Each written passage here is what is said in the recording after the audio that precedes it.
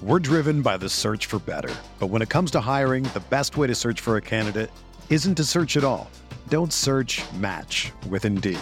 Indeed is your matching and hiring platform with over 350 million global monthly visitors, according to Indeed data, and a matching engine that helps you find quality candidates fast. Ditch the busy work. Use Indeed for scheduling, screening, and messaging so you can connect with candidates faster. Leveraging over 140 million qualifications and preferences every day, Indeed's matching engine is constantly learning from your preferences, so the more you use Indeed, the better it gets. Join more than 3.5 million businesses worldwide that use Indeed to hire great talent fast. And listeners of this show will get a $75 sponsored job credit to get your jobs more visibility at Indeed.com/Blue Wire. Just go to Indeed.com/Blue Wire right now and support our show by saying that you heard about Indeed on this podcast. That's Indeed.com/Blue Wire. Terms and conditions apply. Need to hire? You need Indeed. Okay, it's time to commit. 2024 is the year for prioritizing yourself. Begin your new smile journey with Byte, and you could start seeing results in just 2 to 3 weeks. Just order your at-home impression kit today for only $14.95 at Byte.com.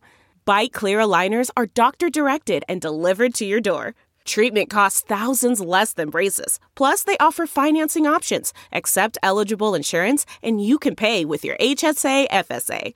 Get 80% off your impression kit when you use code WONDERY at Byte.com. That's BYTE.com. Start your confidence journey today with Byte. Hello, everybody. We are back. Sitting courtside, you are with Christy and Gabe. I am Christy Winter-Scott, joined as always by my guy, Gabe Ibrahim, on the Her Hoop Stats Podcast Network. Gabe, oh my goodness, it's a golden time of year for USA basketball. The women's team, 7 consecutive gold medals and 5 consecutive for Bird and Taurasi. I mean, it's mesmerizing just to think about it and how they got it done. Amazing. It felt like a dream, in part because we hadn't slept for a week like straight before that, so it kind of felt like a dream. No, it was a beautiful sight to see USA basketball accomplish this goal, and you could see how much it meant to the team, because it was like this. It was this very special time, right, of when we have Bird and Taurasi, and they're kind of riding into sunsets, and Sylvia Fowles for that matter, who's she's actually said it's her last games. But competitors like this, you can never believe them the first time they say it. But seeing those 3 who have really come to define USA basketball get this one, which felt tougher. This one felt tougher because of the year-long wait. You know, we had some injuries coming in. We didn't look as strong coming in. Didn't have much time to practice. Mm-hmm. So it was it kind of felt like this one took more, and it's appropriate. It's appropriate to have these great competitors in what could be their last Olympics, because I also don't believe Bird and Taurasi. Well, actually, Taurasi said we're going to see you in Paris. She did. Which I think we're thinking it's a joke. I don't know. The Diana Taurasi does not strike me as someone who makes a lot of jokes like that. Right. Well, I told you that I'm going to Paris, and I'm not joking about that. So maybe, she's not joking either about being there. I'm sure she'll be there. I don't know how much she will is going to play. I don't know if she wants to play. Well, we'll see. If she wants to play, she's going to be on the team. But we'll talk about that. I wanted to keep it on the gold medal game though. Just like sure. After that, and after the game against Japan, where Brittany Griner was dominant, the U.S. was kind of like they really looked like the Goliath team USA that we think about. Mm-hmm. It was just so beautiful to see everyone up there, and the USA team, the Japan team, they were both so proud of their performance, and everyone. It was just kind of like, this is how basketball is supposed to feel. It's supposed to feel like this, like. It's hard to separate out that heartbreak when you lose. But I'm really glad Japan was able to do that and give us this moment where it felt like, we were all happy and proud of what we accomplished. No doubt. That really was special to see. I mean, obviously when the U.S. team stepped up to receive their medals, I mean, if you know me well, you know that my eyes were full of tears. Mm-hmm. My face was smiling as hard as possible. My soul was happy, because the sacrifice was immense by all of the athletes in Tokyo this year. I mean, their families couldn't be there. There's so many outside things that were distractions to the task at hand. And for them to have those distractions and then come out and have that gold medal wrapped around their necks. I mean, it was just amazing to watch that story unfold and the ending of a movie, if you will, in that way, especially for Bird and Taurasi. It was incredibly special. But when you're talking about the two Washington Mystics players, and Ariel Atkins, her first time as an Olympian, and Tina Charles, her third time as an Olympian, 3 gold medals for Tina Charles.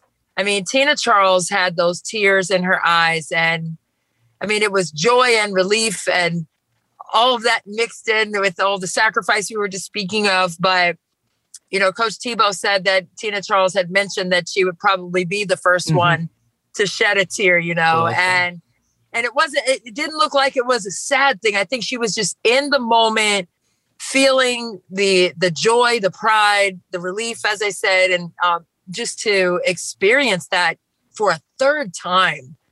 I mean, what a beautiful moment that was. And then the camera just got right up on Tina Charles, and you could just feel every single emotion that she was going through at that time. And it was probably 10 or 15 different emotions, but they were all unfolding right before our eyes. And Ariel Atkins just, she called it a God moment, she worked so hard to get there, but then now, wow, it was just fun to see that. But when the Japan team, when they were smiling after losing that game, that was really something.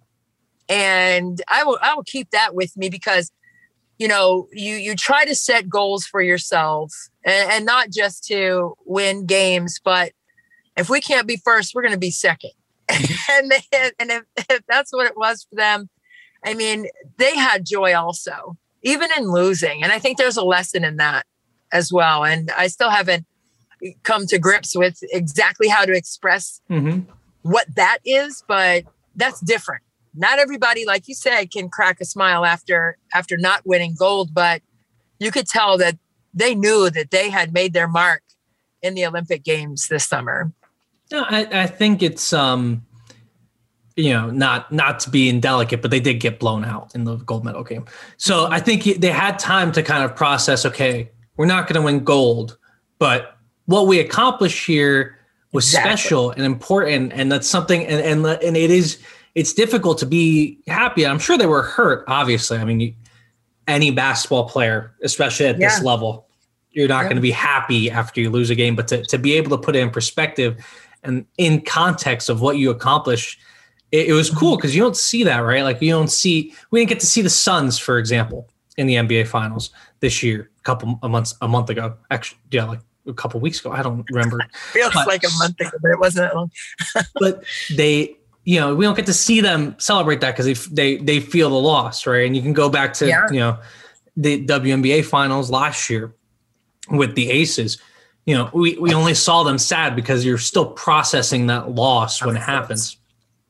But I think to get a moment where we see happiness in accomplishing something, you're never gonna. Everything's not gonna. Sometimes you don't reach that high goal, but like you're saying, if you're not first, you're second. And being second is nothing to scoff at or be upset about. And I think it's a really good lesson for us as basketball fans to think about. It's not just there's not one team that does everything one year, right? There's not just the champion and everyone else. I know some people and some coaches, and I'm sure you, Christy, have had this mentality in the past. Amen. Right? So maybe a little. But exactly. Everyone who's a competitor does, but I think being able to see that is a great lesson to feel, okay, we accomplished something. It may not have been everything we wanted, but it was a lot. And when you look at what this Japan team did in particular, where they took their country's basketball program at home in front of all the other athletes from Japan in that stadium, was wonderful. I mean, in every moment that Japan had, you could tell the other people, the other Japanese athletes in that stadium rose up and wanted to be a part of it. I thought it was so cool. To me, a moment of the games was right after that gold medal, and everything. I think the thing I will remember the most is right after that gold medal match, seeing both teams celebrate, and then for the U.S. too. One thing I really liked, because everyone has, you talked about Charles, you talked about Atkins, we talked about Bird and Taurasi, but every single one of these players has sacrificed a ton on this journey. No doubt. Here. And then to see them, because of COVID, obviously no one's putting the medal on you. So your teammate had to put it on you. I love that. I feel like we should keep that. That was special you get your medal from a teammate and then you get to turn around and give it to someone else. I just thought that was really cool and neat and poignant to see that. It was beautiful. And I think that's something, I hope that's something you keep, because I think that's a great memory to look into your teammates' eyes and have them give you your reward for all that sacrifice. It was beautiful.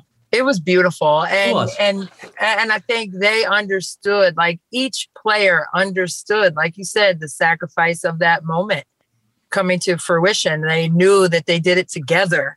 They knew that they were teammates. They knew that they were fighting for the same goal and got it. It was just very profound. And another profound visual that I won't soon forget is Dawn Staley and Asia Wilson hugging each other at the end of that game as well. And, I just, the journey that they've been on, I mean, from the recruiting process to South Carolina, to the WNBA, to now USA Basketball winning gold together. I mean, what a storybook that is for those two, and what they have gone through and what they have, what they've been able to accomplish, a national championship and now this gold medal together. Just those there's so many storylines and pockets. Skylar Diggins-Smith, with her baby and her family, and just carrying the car seat and to Las Vegas, and just there's so many things to remember about these games. And I think Candace Parker posted something prior to the gold medal game, and I love Candace, and she said, there's nothing like the Olympics. I mean, she has 2 gold medals, right? There's nothing like the Olympics, and I believe, not verbatim I'm speaking here, but take pictures, but also take the mental pictures as well, because there's nothing like it. And I mean, I think even that stands true for the fans. Oh, yeah. Coach Tebow for the Washington Mystics said that when Tina and Ariel got their medals, he was taking pictures of the screen, of his TV screen. I mean, he's so proud. Move. Of course, and I mean, how beautiful is that? Like, yes, you have those snapshots, but you also, like, when we're recollecting all of these memories when the buzzer went off and the emotion of that moment for all of the players, Dawn Staley and Asia Wilson and Skylar Diggins-Smith and, all the players, Diana and Sue. I mean, those are things that you can recall mentally, and you're going to hold on to those. And it really was a beautiful sight to see, whether you have it in your phone or you have it in your mind, just to recall it. And I mean, it just brings a smile to your face. Indeed. And we could talk about the beauty of this. And it represents so much of why I love basketball. Right after that. And I do want to give a quick shout out to France, who won the bronze. Yes. Looked very good in that bronze medal game. And they are home for the next Olympics in 2024, where Christy and I will be. We're going. With Diana Taurasi. I'm there. Darn it. I know it's weird, but I'm always looking ahead. So I want to look ahead to 2024, to the Paris Games, where Christy and I will be. She'll be in her her a hotel right by the Eiffel Tower, which she sent to me. It looks lovely. I'll be waving at her from the ground level because I'll be staying in some shack in the city somewhere. Whoever will have me, I will sleep on your couch. But I want to look more importantly at who's going to be on this USA team in 2024, just 3 years from now, and talk about who's gonna be on the team. I wrote an article for our newsletter, herhoopstats.substack.com. You should go check it out. I think it's pretty good. I also wrote it, so I'm a little biased. It's great. It's great. You guys have to check it out. You guys can also check me out on Twitter at Gabe_Ibrahim. Make sure to follow at herhoopstats on Twitter for all the latest and greatest stuff going on from us. And Christy, where can people find you on Twitter before we get into who's going to be on the Olympic team in 2024? Absolutely. Hey, at Christy, CHRISTY Scott 51 on both Twitter and Instagram, IG. I guess no one says Instagram, but IG. That's it's IG. It's IG now. It's IG. Yeah, okay, that's fine. Gotta keep it short. Instagram. that's 3 syllables. It's way too long for the kids. That's too much. That's too much. So I made all my predictions there, and I explained my reasoning behind this. And I think the first thing I want to run by you is: do you think this team, this group that we had in Tokyo, is going to be mostly returning if they want to, if they're healthy, with all those disclaimers if they're playing? Do you think that most of this group will be back? Because when I was in my article, I said yes. I think most of this group is going to be back. I know Dawn Staley is heading out as head coach. I know that Carol Callan is heading out as USA team director. So it could be a situation where there's going to be big changes to how they do the selection process. But Team USA has relied on past Olympians in the past 3 games, 2012, 2016, and 2020. So I'm guessing it'll remain somewhat the same. So my first question is, do you think that largely this group is coming back? I think so. I mean, I think that this was as challenging as any of the other Olympic summers have been, especially obviously for the WNBA schedule and having to basically not have the same training time as the other teams. But when you're looking at the 6 new players to the Olympic roster for Tokyo's team, I think they're definitely coming back in 3 years' time. Right. So, sure. I mean, this time we had to wait 5 years for the Olympics. And that was a little sketchy because, we have Bird and Taurasi who were making their 5th consecutive run. So they had to wait an extra year for that. That's tough. Right. So now you only have a 3-year gap. And I think that makes it a lot easier, especially for the newbies, the 6 new players to, stay engaged with what it takes in terms of the routine, in terms of, obviously the WNBA season going on, but staying in those USA camps and keeping that chemistry that they've developed and keeping the things that they learned from this experience. I think you can't, I don't know, you can't retool that. You can't get that somewhere else. Like that's an invaluable piece that USA basketball needs to keep in place. Right. I think that those 6 players would be terrific. And I think, my youngest son, Jordan, he loves NBA, loves WNBA. And, I'm always watching. So he's watching when he comes in the room. But right. So, the 3x3 team, and Kelsey Plum and how dominating she was, you have to think about players like that being added to the national team. And he was like, why didn't she make the national team? And I'm like, you know what?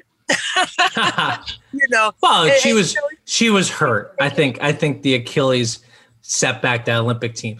But it's a hard discussion when you look at this roster, and we will get to Kelsey Plum. But he's right. I think that 3-on-3 team, that's another interesting topic for for the 2024 Olympics that I did not tackle. I was only talking about the 5-on-5 team. The 3x3 team, I wonder what they're going to start doing with that, because I could see I could see that being almost a training, not a training ground, but a way to get 4 players that you think are going to be on the Olympic team in the future. Right. A good shot at chemistry if they fit into what the team needs to do to win gold, obviously. Mm-hmm. But if they can win gold and develop chemistry in hopes of either being on the 5-on-5 roster, continuing on the 3x3, I think that'd be great. I think that'd be great. But back to the 5-on-5. So I agree with you. Most of this team's going to be back. So this is what I got. So I have locks to make the team: Brianna Stewart and Asia Wilson. That's easy. Period. That's the future of USA basketball until they retire, hopefully decades from now. Okay, so that's those 2 are easy. The rest, my dog's going crazy. Then I have virtual locks, who are basically all the players you mentioned. So Nafisa Collier, Jewel Lloyd, Ariel Atkins, Chelsea Gray, Skylar Diggins-Smith. Mm-hmm. I think those, what is that? That's 6 players, right? No, that's 5 players. So those 5 players, I think are only virtual locks because I think they're just not on the same plane as Stewart and Wilson. I don't think most humans are on the same plane as Stewart and Wilson.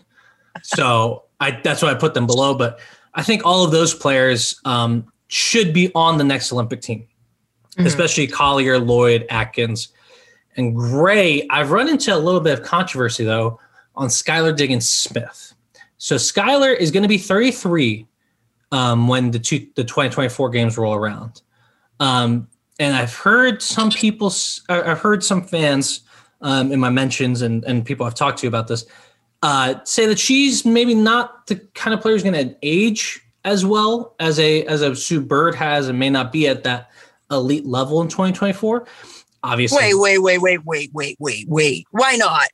Like, well, just she's getting older. She's smaller. Her shooting is not as she's not good of a 3-point shooter. She does rely on her ability to get inside and get into the rim. What I think, and I think this, I think we agree on Skylar Diggins-Smith. I think she's gonna be on this team. First off, because she has the experience, and secondly, because I think her distribution is gonna last for a long time. And I think she's also kept herself in shape really well. Absolutely. I think she'll still have that speed come 2024. I don't think she's going to be on the 2028 team. Spoilers on that. But the 2024 team, I think she's pretty safe. But I want to get your opinion on Skylar. Well, number one, I think she has waited so long for the chance to play on this national team.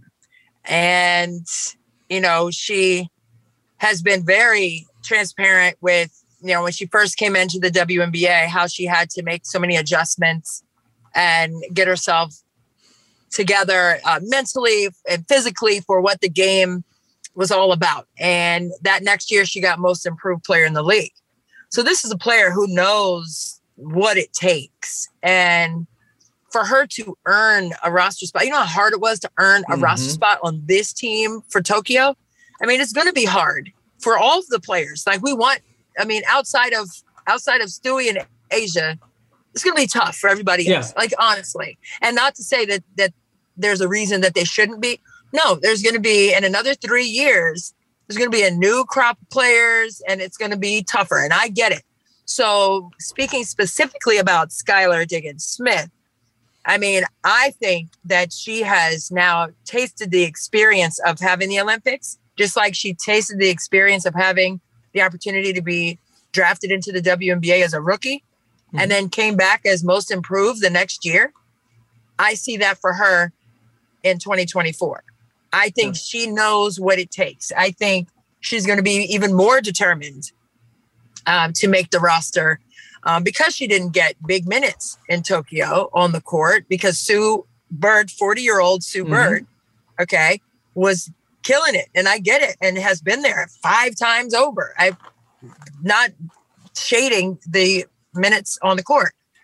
I will say that her experience with USA basketball is not lost on me in terms of her track record of being afforded an opportunity to do something and then learning from that. And then the next time out, kicking it in the butt and crushing it, kicking it in the butt and crushing it.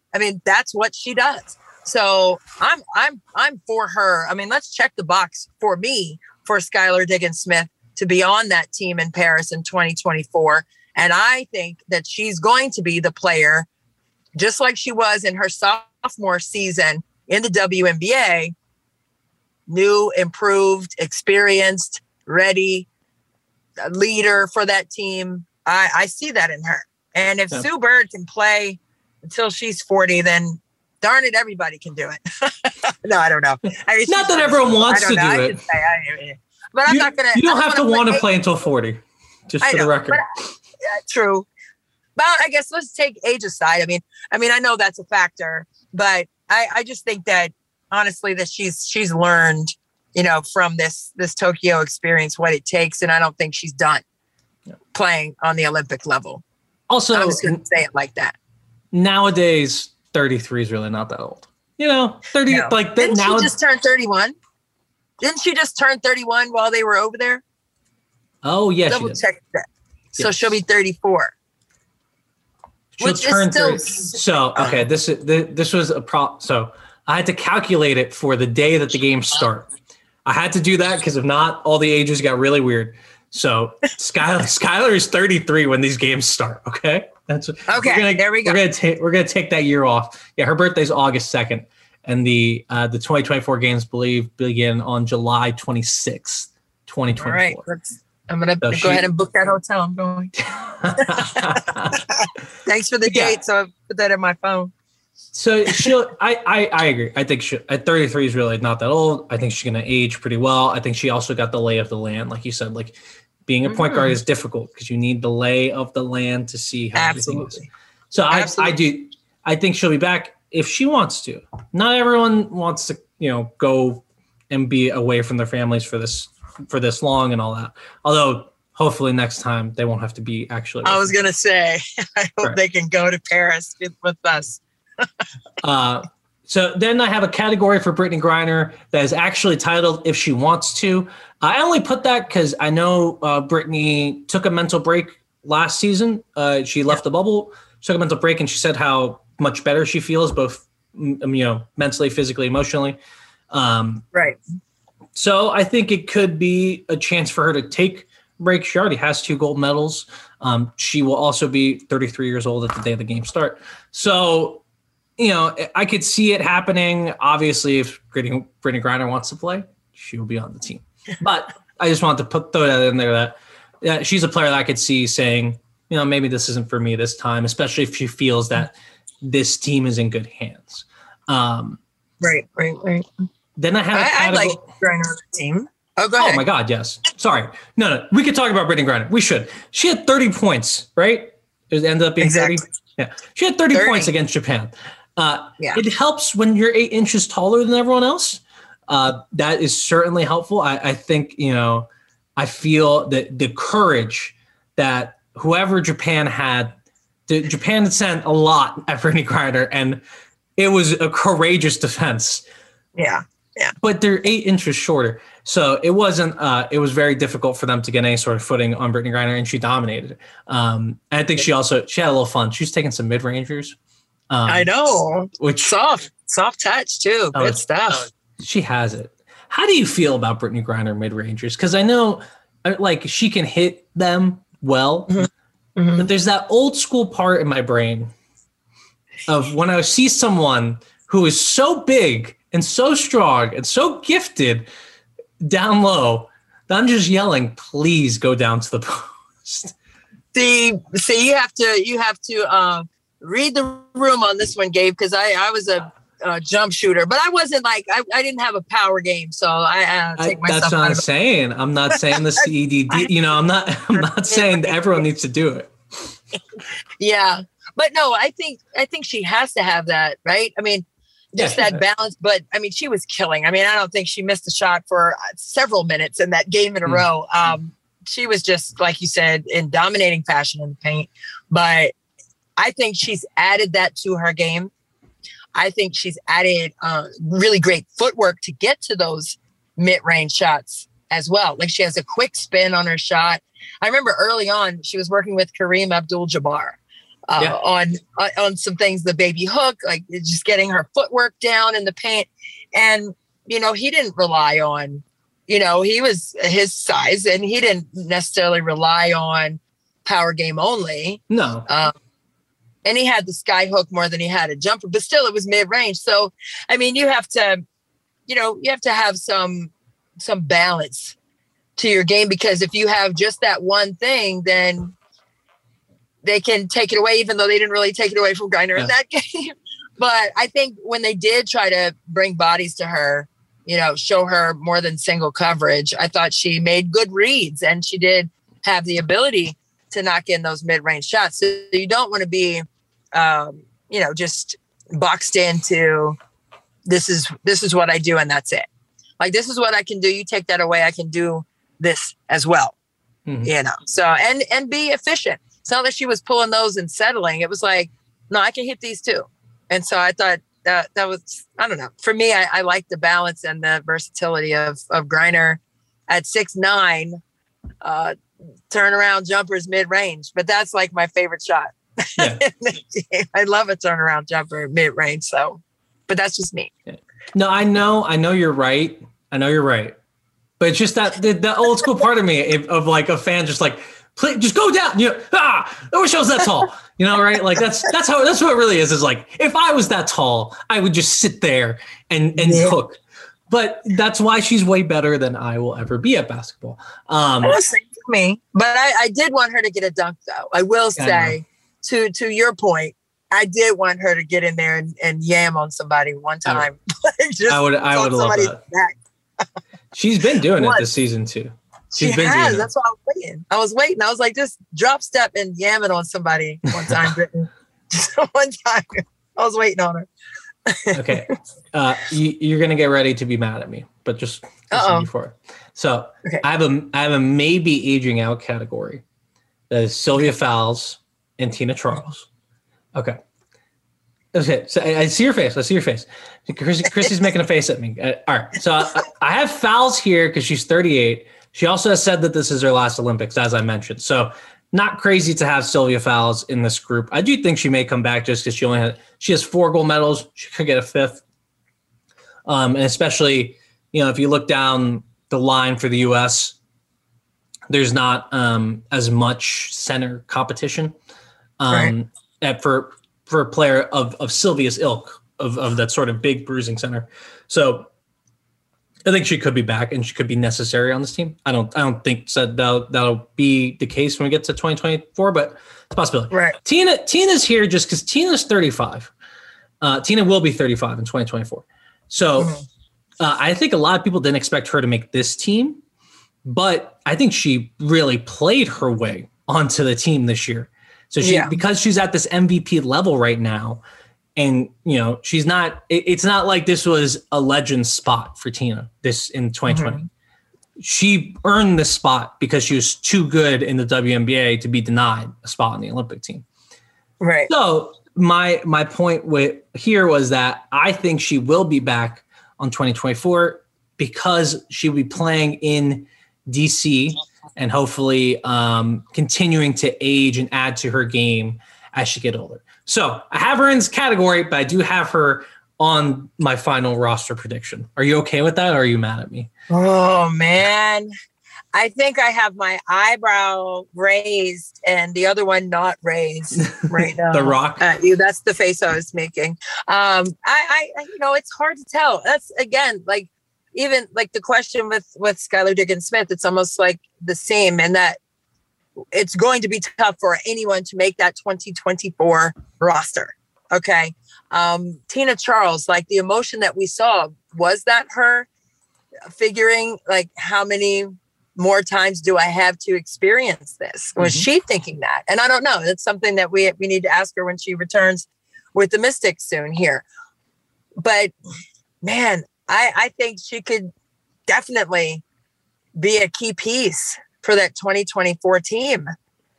I think she's just so invaluable with what she's able to do with the basketball. I mean, she leads the WNBA in scoring this season, the first half of the year.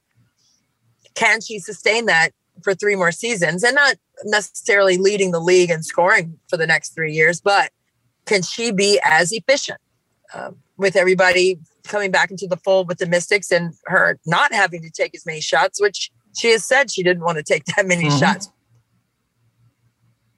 But she knows that that's helping the team. So I just think with her, I think Tina Charles can be on that roster in 2024. And I think, with her experience, that would be her fourth one. And I think that would be something that the coaches would want on the team, someone who has been there, done that. And, since we won't be seeing the services of Bird and possibly Taurasi, even though she said she would be there in Paris, I think that would behoove them to keep her on the roster for that experience factor. I agree with that. And that also, really, when the U.S. needed a bucket, there was a couple times, but the main one, when they needed a bucket against France, that was the time that the United States needed a bucket more than any other time in the Olympics. The person that got it was Tina Charles, to keep France at bay and to keep the U.S. up comfortably heading into the final stretch of that game. Tina Charles hit 2 giant threes in that game. So I agree. I think her experience and the fact that her game is going to continue to grow, which is a fun thing to think about for a player of Tina's not only age, but stature. A lot of people will get to where Tina is and say, I don't need, I'm good enough. I don't need to continue adding. That's not the type of person she is. She's been adding to her game. I expect that to continue. So she stays healthy and she wants to. I see no reason for her not to be on the team. And then you mentioned Bird and Taurasi. They're in their own category for aging out. And I don't think Diana's going to be back in Paris just because there's already a growing list of injury concerns. She's going to be 42. Yeah, she's going to be 42 when the Paris games start. So that's why I have Bird, Taurasi, and Fowles are my 3 players that are not returning from Team USA in Tokyo to Team USA in Paris. So we got 3 spots to fill here. And obviously there's going to be more spots that come up, right? I think when you look at the 2016 team to this team, you wouldn't have expected so much attrition, McCautry's injury, Deladon's injury. There's going to be players on this list who unfortunately will not be able to join the team in Paris. But just projecting it out from now, the expected ones are Bird, Taurasi, and Fowles. So I got 3 names to replace those 3. Okay. So the first one I don't think is controversial at all, and that would be Arike Ogunbowale. So Arike, yeah. Team USA knows all about Arike. She put up 26 points on them in the WNBA All-Star game. She is the exact perfect replacement for Diana Taurasi on Team USA. She's a bucket getter. She's going to get buckets. So I think Arike is perfect. Any comments or objections to that? No, I agree. I mean, Arike is ready and she's so clutch. And with her on the floor, I think, Chelsea Gray, both of them have that clutch gene. They want those moments. But boy, having them both on the court at the same time, and that's something that is very intriguing to say the least. But I think Arike, she's on the young side. She is ready for that moment. And it's only 3 years away as opposed to being 4. I think she has merely scratched the surface to what she could be for the game. And she'd be ready for that USA level, no doubt about it. She was ready for it this year. She could have gone. She really was. And she was ready. She has a ton of Team USA experience. She's ready for these moments. Also, in transition, this team with Ogunbowale, with Stewart, with Wilson, with Collier, this is a transition nightmare. It's going to be up and down. It's going to be really fast paced. I hope if Ogunbowale is actually on the team.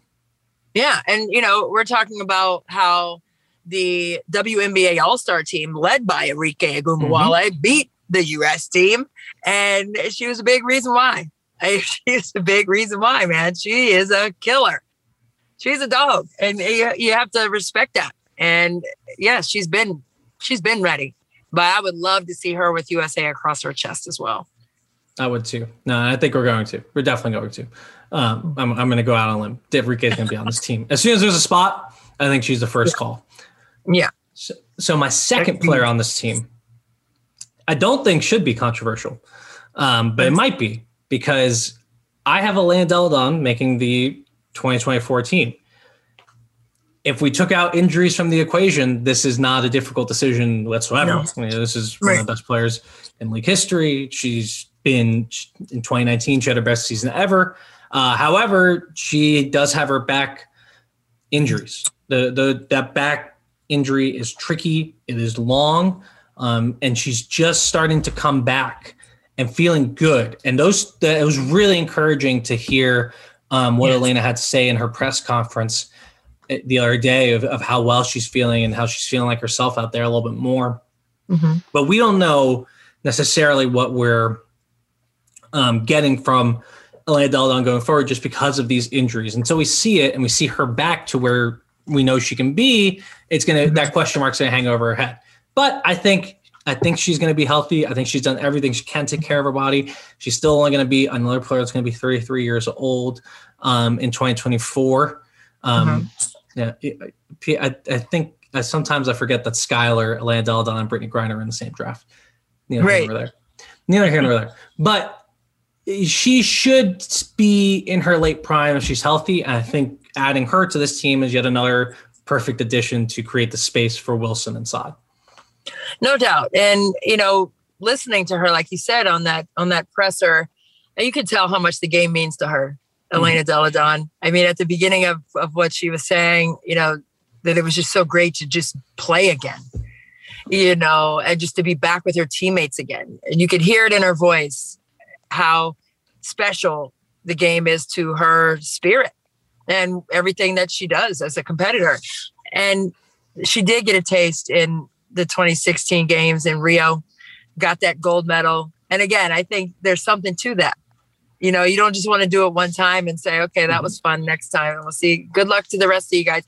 No, I think she is a fierce competitor who has fought her way through so many injuries. I mean, she was just a bionic woman in the finals in 2019 with the, the face guard for her nose, the bone bruise in her knee, and 3 herniated discs in her back. And yet still came out with a double-double and a championship that season. So let's be cognizant of what her medal is. And it's not the gold medal. It's the medal on the inside of Delle Donne that we need to be discussing. And she always says, I'm going to go all out 100%. I'm never going to be able to hold back because that's just who I am. I'll never come off the court unless they say, hey, that's enough for today. But in 2024, man, I know that she wanted to be on this team. Oh, yeah. She wanted to be on this team in Tokyo. Trust and believe. She wanted to follow up that 2016 gold medal run. So another player who will have that hunger to get to Paris. And she's going to be ready, hopefully physically, as mentally. I mean, there's no question how much she wants to be on that roster. And I just think health is going to be the only thing that keeps her off of it if there's an issue with it at that point, and like you said, backs are tricky. I mean, we saw that with, Larry Bird at the end of his career, like and he said, like, you can't move anything if your back isn't right. But she's ready now though. And that's what remains to be seen. So we'll just continue obviously to keep an eye on Elena Delle Donne and what she looks like in the next couple of years. But you best believe, I know that she would have said yes if they asked her this year to play. She wouldn't have told them no. Yeah, no, and that's told them no. And that's why I have, like, it's what you said. The only thing that's going to hold her back is health. The only thing that's going to hold Elena Delle Donne back is health, because she'll be plenty good. She's going to be one of these players, I think, who ages perfectly for the modern basketball. If she's healthy, I think she's got a long, and this is what she said too. She says, I'm planning to have a long career ahead of me, a lot of years of basketball ahead of me. And I think it will include this, because if she's feeling, she's not someone who's going to come out here and say just like, oh, I feel great for everyone else's sake. So I think that was a great sign to hear her say that. And I think she hopefully will be on the Paris team. That's certainly, that's not putting anything on her. I think if EDD said also, like, I need breaks now because of it. I think that's totally fair too. Absolutely. So, I will see. It's yet to be seen, but I'm betting on her making it. My next pick, though, I know is controversial. Uh-oh. But I don't think it should be. I don't think this should be controversial, but I believe it is. I have Sabrina Ionescu on the 2024 Paris team. Chrissy's making another face. So here's why. Okay, so talk to me. She's only 23 years old, and yes, she has not. The hype on Ionescu was insane. There's never been. There's very few athletes I can remember in basketball players really who have had that level of hype on you to be the face of the league and the best player in the league from day one.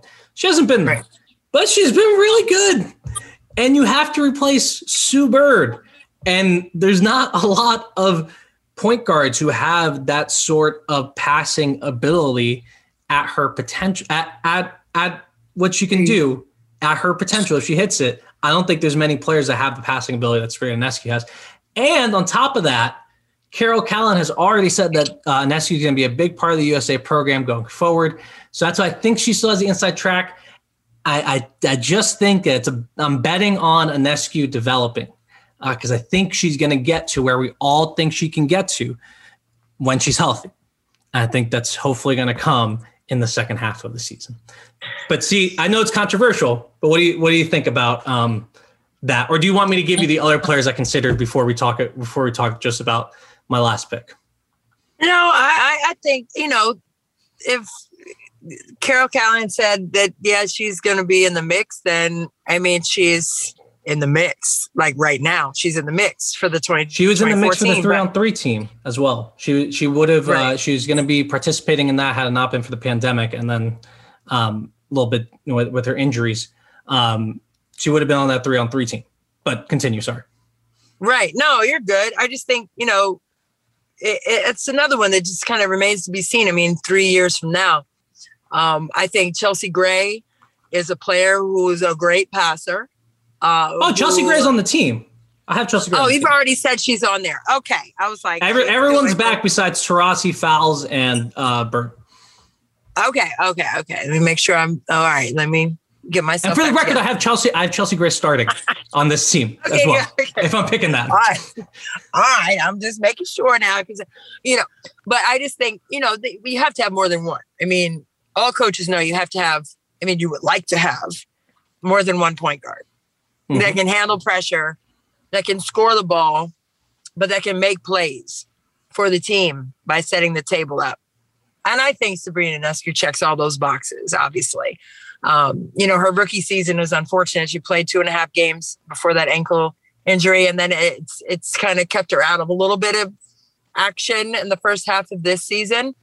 And again, health, I hate saying that because it's just, it's an intangible. Like, it's like we can't tell what that's going to look like in 3 years. But if she can stay healthy and continue to gain experience and be the player we know she can be on a consistent basis in the WNBA, USA basketball is no question going to be a place for her in 2024. And will she and Chelsea Gray run the show well? Absolutely. Will I be cheering hard, like in person in Paris? Sorry to keep saying that, but when we go to Paris, yes. Yeah, when we're going. I will definitely be cheering for both of them. But I just think, Sabrina, she's got to stay healthy. And she's got to be ready to, she's got to be ready to, every year get better. So right now, I'm guessing you're going to have, if you're picking someone over Sabrina right now, my guess would be it's Kelsey Plum, right? Yes. Okay. So Kelsey, I think Plum's got to be out there too. I love Kelsey Plum. And first off, if they want to just keep the 3-on-3 team together, I think that's also great. I think that'd be a great idea just to keep that 3-on-3 team together going forward. But if Kelsey wants to, she's going to try out for the 5-on-5 team, obviously. The thing with Kelsey is, I think she didn't quite have the hype of Ionescu coming out of college, but she definitely had some of that. All-time leading scorer in NCAA history. She would have been. She was planning to be this transformative superstar for the San Antonio Stars to move to Las Vegas, and now have a new team. And I think her Achilles injury kind of took away a year where I think she could have been really developing. So my only thing with Kelsey is, she's playing great in the WNBA, and she played great on the 3-on-3, but my career projection for her is just not quite as high as Ionescu, and I think she's not far enough in front of Ionescu for me right now to put her over. Yeah, no, I agree. I just, the way that she did with the 3v3 team, I don't know. I just love how physically she responded to the Achilles injury. And, and obviously, yes, that did probably weigh into her not making the 5v5 team this year. But I just think, the way she surveys, the way she got herself back together, I mean, having playmakers on the court is an advantage. And not just setting up teammates, but the ability to score when you can. Like, she just has that knack. Like, she just has that vision on the court that a lot of players don't have. So I just think, with having all three, like you said, I think it's definitely going to be a benefit for USA Basketball. So my last question here. There's three players that I have not mentioned that I think most people will mention. Aaliyah Boston, Paige Beckers, Caitlin Clark. Those three college players took the season by storm. And Haley Jones. I probably should have put Haley Jones in my article. But those four players really, took the season by storm, took tournament by storm. They all have Team USA experience. They all project as future Team USA members. I don't have any of them on my main roster for this Team USA because they're all going to be 22 years old-ish. So there's only been, here's my first question. Only three players in Team USA history since WNBA was founded in 1997 have made the Olympic team at 22 years or younger. Do you know who they are? Oh, buddy. Teresa Edwards. No, but that's a great guess. But that's pretty good. So she was on the 96 team. So this is from 2000 and on. So in the WNBA. I'm trying to think of. Oh, okay. I'm sorry. I was trying to think of like the youngest players, and I know Edwards was one of the younger players when she first started. How about Tamika Catchings? No. So I'll give them to you. All right, help me out because I'm struggling. Clearly, I struck out twice there. The first one is Brianna Stewart in 2016, who was 21 years old. 21 years old. Wow. On that, which is crazy. Candace Parker in 2008 and Diana Taurasi in 2004. Wow. So that's a hell of a list. That is. And I love Boston, Beckers, Clark, throw in Jones, throw in AZ Fudd if you really want to. Any of these youngins. I don't think we're quite ready to put them in the conversation with Stewart, Parker, and Taurasi. Not quite yet. Not quite yet. But eventually, I think, when those players that you mentioned get some WNBA experience under their belts and then go overseas and play, get some of that under their belts, then absolutely bona fide, ready to go. But I just think, it's got to put it in the oven a little longer. Cook it a little, put some more time on the timer. If it was 2025, if these Olympics were actually in 4 years rather than 3, I may be singing a different tune. I have Boston here listed as an injury replacement because she may have, I believe, because she's older than Beckers or Clark. She's a junior. Those two are sophomores. So she should have a year or half a year of WNBA experience under her belt heading into those Olympic Games. So I wouldn't be shocked to see her there. And like I mentioned before, the center depth for the U.S. program is not quite as deep. So there's not as many centers to vie for. And I think getting someone like Boston into the U.S. system, into an Olympics early would be huge. Right. So I have her as the injury replacement. Yeah, I just think they're going to be They're going to be a little young. They're going to be a little young for 2024. And I know that was the first thing I put out a question on Twitter of who do you think is going to be on the team in 2024? And everyone, it was Beckers, Clark, Boston, Haley Jones should be in all those answers as well. I still think she's going to be a little too young come 2024. Yeah. Yeah. But they'll be ready eventually. They'll have their turn. They'll have their turn. And it's going to be cool because what we saw with this team with Bird and Taurasi, it kind of felt like it was an official passing of the torch to Stewart and Wilson. Like, this is yours now. Well, yep. Someday it's going to be Stewart and Wilson handing off the torch to whoever, right? Maybe Beckers, maybe Clark, maybe Fudd, maybe any of these amazing players that are coming into women's basketball and making their mark. No doubt. I'm really excited for the next, all Team USA basketball is fun to watch and great. And everyone should tune in for the World Cup, which is in 2022. Right. Or is it in 2022 or 2023? I forget. Oh, I thought it was 22, but I don't know. It might be 20. I don't know if they changed it. I don't know. I don't know when anything's happening now. But I'm really excited just to see how this Olympics, I think this one is a turning point for Team USA. And it's going to be interesting to see how we go about the next, 20 years with this program. Right. I mean, we've seen the dominance and, the last 7 Olympic Games, and it's just been simply amazing from beginning to end for them. And it's just amazing to know that the sacrifice, as I said at the beginning, the sacrifice that they put out for not just themselves, but for the game, the love of the game. And they sacrifice so many things. You heard Taurasi say that after the game, like, we sacrifice being with our families, travel overseas, play year round with USA basketball. And now they get a chance to enjoy their families, which you have to love that as well. I know Taurasi and Penny Taylor are expecting a second baby. And so I just think, everyone you have chapters in your life, and you just have to gracefully accept each one of them when they come.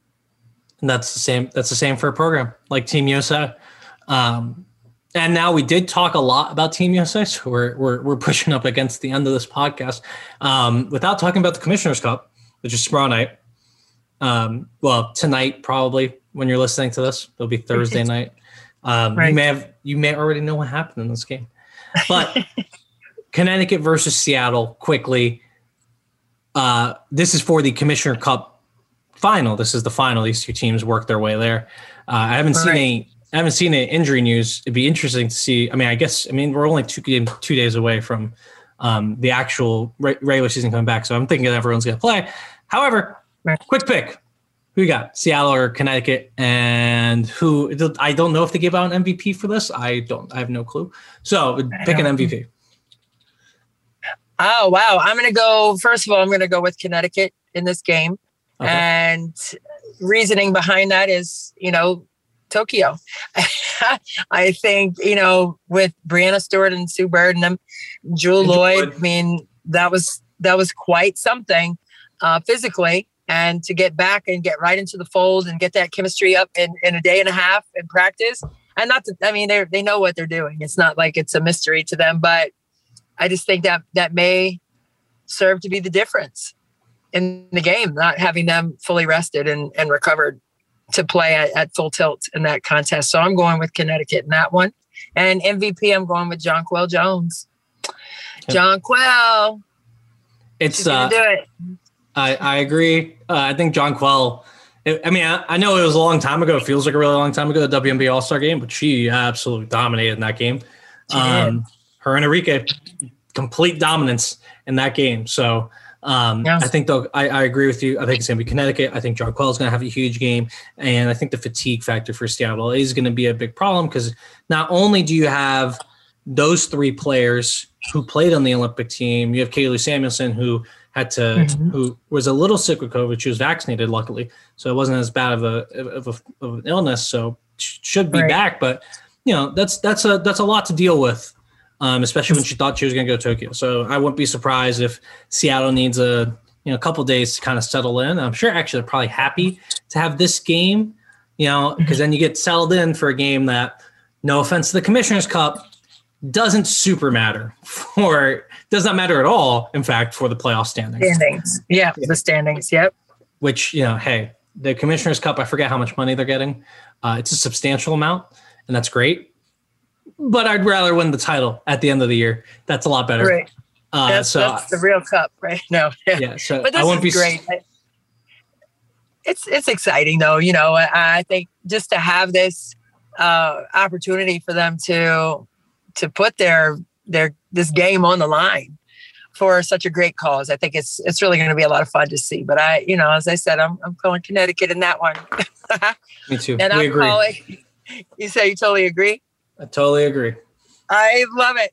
But you know what? I totally agree with that. This was a great conversation once again.